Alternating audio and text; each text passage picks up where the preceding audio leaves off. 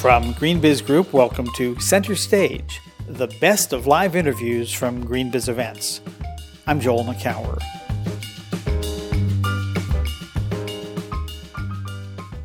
We know from all of our market research that sustainability, consumers do not choose our products based on sustainability, and they won't pay more for it, right? But all other things being equal, it will be a differentiator. Michael Kobori is Vice President Sustainability at Levi Strauss & Company. He spoke with Harmit Singh, Levi's Chief Financial Officer, and me at the GreenBiz 17 conference in Phoenix, Arizona, about why sustainability and financial executives need to be talking and understanding each other's worlds, and how that can lead to better outcomes for both parties. Let's listen in. So, Harmit, let's start with you in terms of your sustainability journey, because as we've established, not a lot of companies have CFOs who, for lack of a better word, get it. Where did that come from for you? Sure. First, thank you for having us. I'm lucky to be working for a company like Levi Strauss & Company. We've been around, as you know, for over 160 years.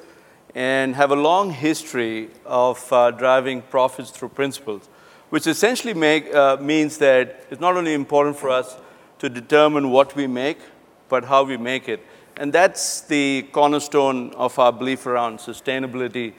It started as a risk mitigation strategy, and then as market leaders, we have pioneered, I'll talk about waterless, worker well-being program, our screen chemistry program, et cetera, et cetera, et cetera. So it's become, I would say, a core DNA of the company and a core fabric, no pun intended, of our value system. Now, the journey for me, when the bedrock or the foundation was so solid in terms of believing on sustainability, really, I've been with the company about 4 years, and I became a believer about 2 years ago. And it's important for all of you out there, if you want to drive sustainability through the organization, it's important for all of us to start converting the non-believers to believers. And I think what resonated with me was a couple of things. First, it needs to make financial and business sense. So for example, I've talked about waterless. I'm wearing jeans that are waterless, and in essence, these waterless jeans use 96% less water in the co-manufacturing process, which is denim, in terms of finishing denim. And it does two things. First, it helps the planet by using less of a scarce resource, but more importantly, it's produced at a lower cost. And about 4 cents a product lower than other products, which means it does drive margins. And today, about 40% of our product volume are waterless, going to 50%, and by 2020 getting to close to 80%. So that's the first piece, is there a financial or business case?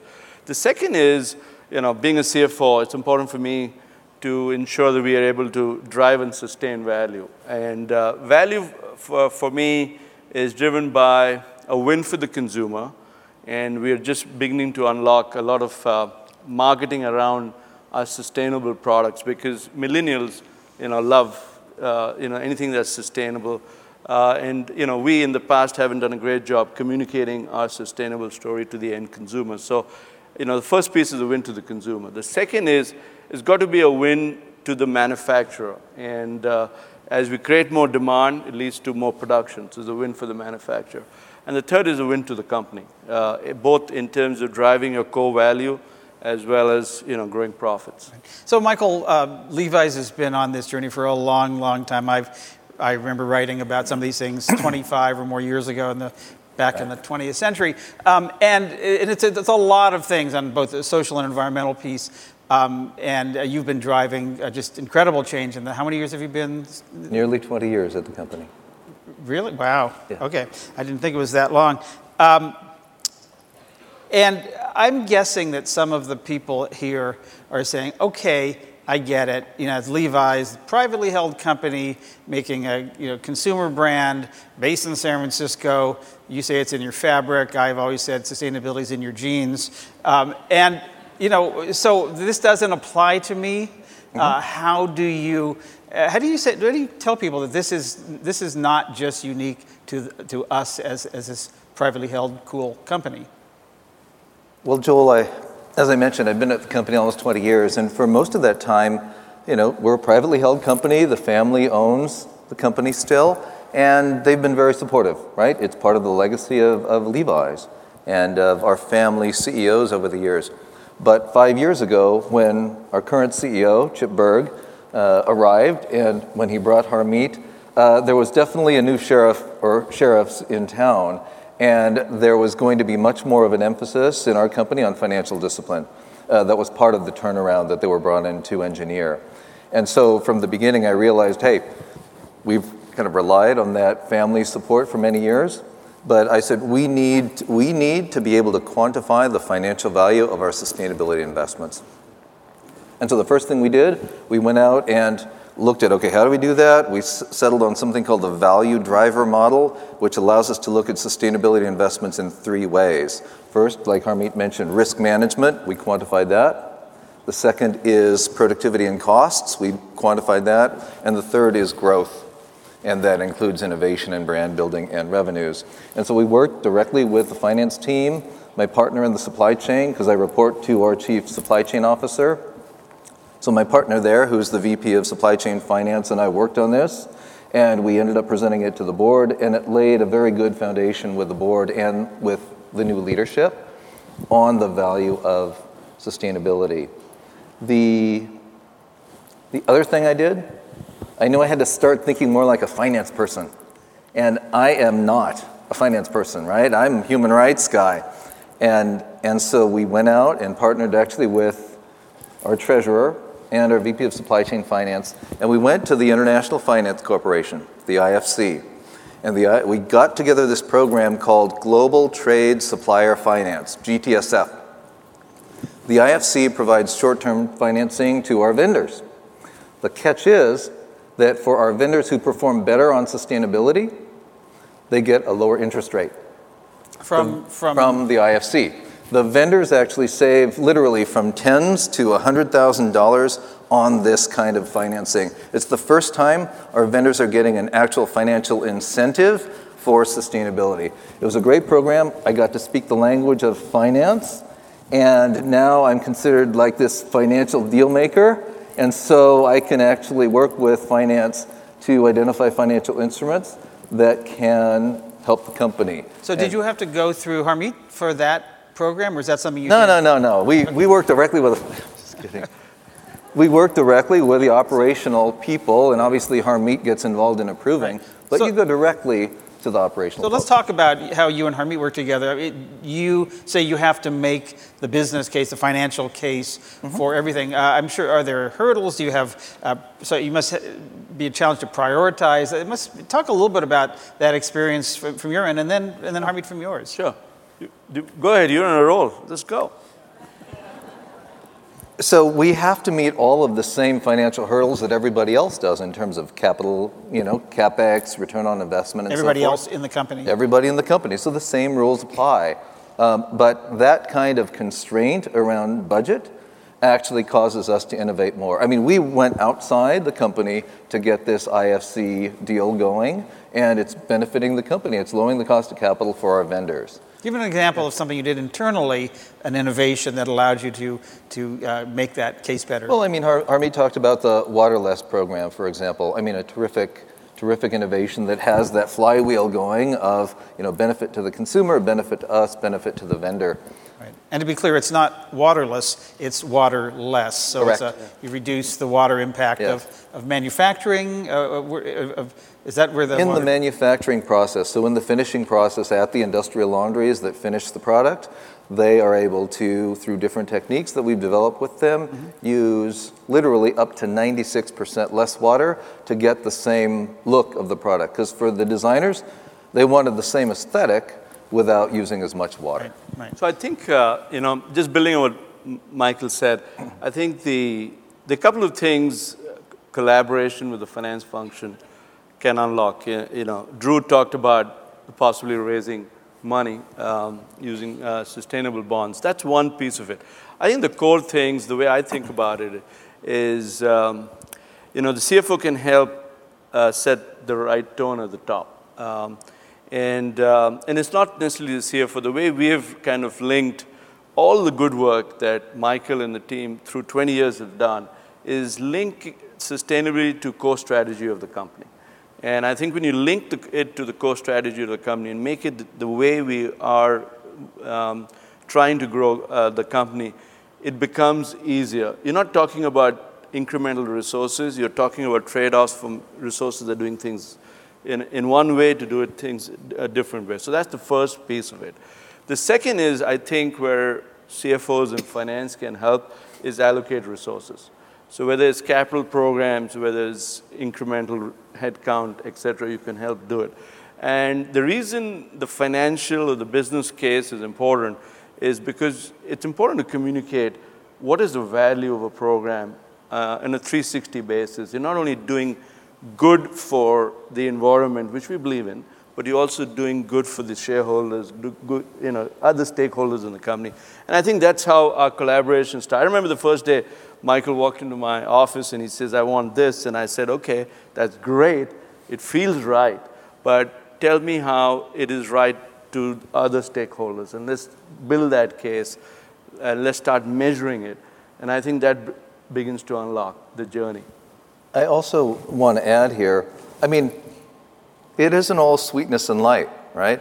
Just like everybody in this room, right? Budgets aren't growing, right? Every year we get a target and we got to meet that target. But having that constraint on our budget forces us to innovate. And it forces us to innovate our organization in sustainability. So we've innovated the function. So 5 years ago, my team in the field, all they did was factory audits. That's all they did. We said, if they do that, they can't do anything else. So we found credible partners to work on those factory audits for us, like the International Labor Organization's Better Work program. And now our people are shifting what they do. They're being the coach and the mentors to our vendors, so our vendors can actually build the capabilities to manage to our requirements themselves.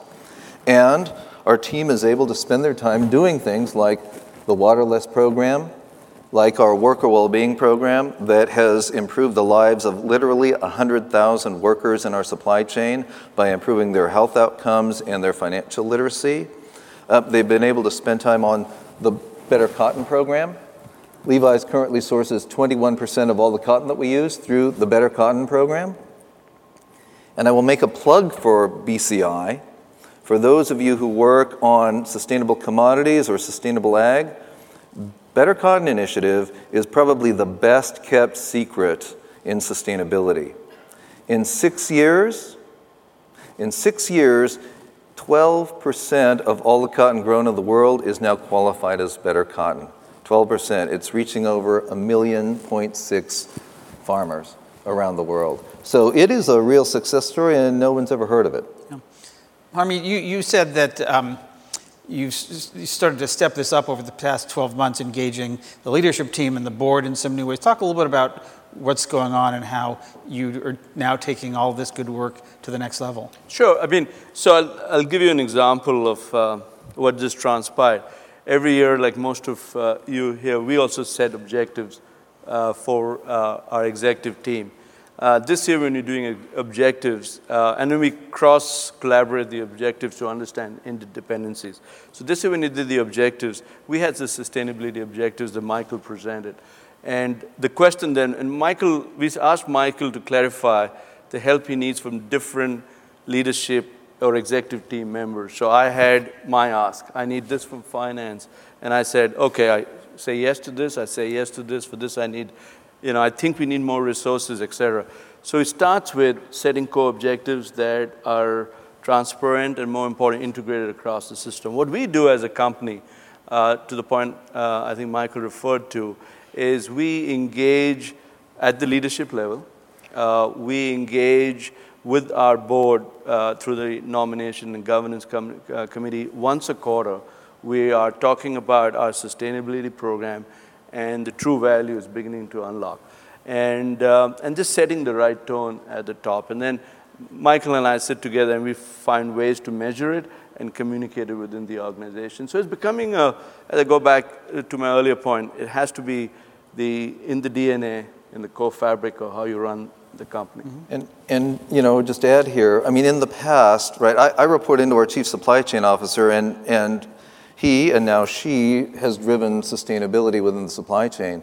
But to move from supply chain driving sustainability to all functions in the company driving sustainability, it's been critical to have the support of the CFO in driving that. Mm-hmm. And I mean, it's working. Yeah. It's working. I think it's the right thing to do. Yeah. And it takes time. It doesn't happen overnight.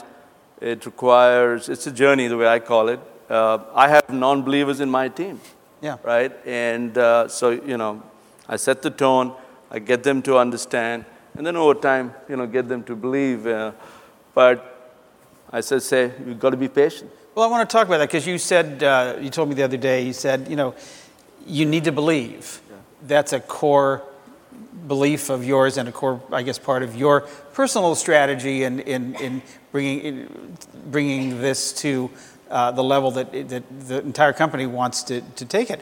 What does that mean exactly? What are you trying to believe, and how do you talk about that? How do you influence people? I bet a lot of people are trying to figure that same thing out. Yeah, I think it starts with, the way I call, the best way to grow sustainability is, in my view, and I'm just saying it in my view, is it had this wonderful pyramid. The bottom of the pyramid is the foundation, which is it in the DNA of the company? Is it a core value? Is it something that over time has worked, irrespective of different management teams? And I think in our case, it is a core foundation. So foundation has to be solid, which means the folks in this room need to have real practices that over time are creating value. The middle of the pyramid is what I call business partnership or collaboration.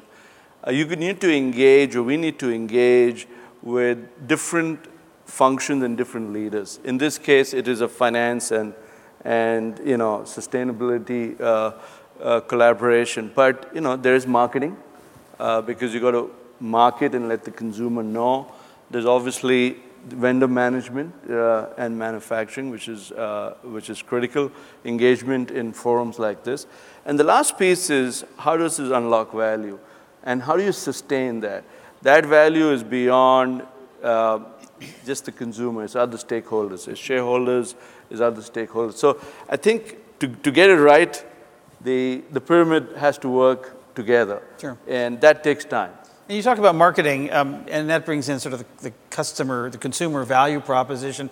How does that play into this? Because people don't buy clothing, apparel based on sustainability. Most people, maybe a few in this room, and I'm wondering how much that a pair of jeans was manufactured with less water actually would move product. Talk a little bit about your sustainability communications and all this, because you've traditionally, particularly as a family company, have been pretty modest about this. Michael, do you want to take that on? Sure, you take it on. Look, all of this work that we're doing and the story we have to tell is something that we really need to get out there to the consumer. It's one of our biggest opportunities. We know from all of our market research that consumers do not choose our products based on sustainability, and they won't pay more for it, right? But all other things being equal, it will be a differentiator. And particularly for the millennials, I just got back from Europe and from Asia. The millennials are responding to this, not only the millennials in the marketplace, but the millennials in our company. And over half of our company is millennials. And they want something more from a brand. What they want from a brand is purpose. And for our employees, they want to work for a company that's going to change the world. And that's going to help us attract and retain the talent we need, as well as the consumers we need in the future. Yeah, and I'd say the only thing I'd build on that is it's important to communicate what your product is, and that's where sustainability comes in. it's not about getting richer. It's about growing your market share, growing your profits, but doing it in a principled way. And that, I think, is the key. That is a key way, doing it in a principled way, and we'll leave it at that. Great conversation. Thank you, Michael Kobori, Harmeet Singh, and Levi Strauss. Thank you, Joel. Thank you. You've been listening to Michael Kobori and Harmeet Singh, the Chief Sustainability and Financial Executives, respectively, in conversation at the GreenBiz 17 conference. For more Center Stage podcasts, go to greenbiz.com/centerstage. And while you're there, tune into GreenBiz 350, our weekly podcast covering the news and the people behind the news in sustainable business and clean technology. For all of us here at GreenBiz Group, I'm Joel McCower. Thanks for listening.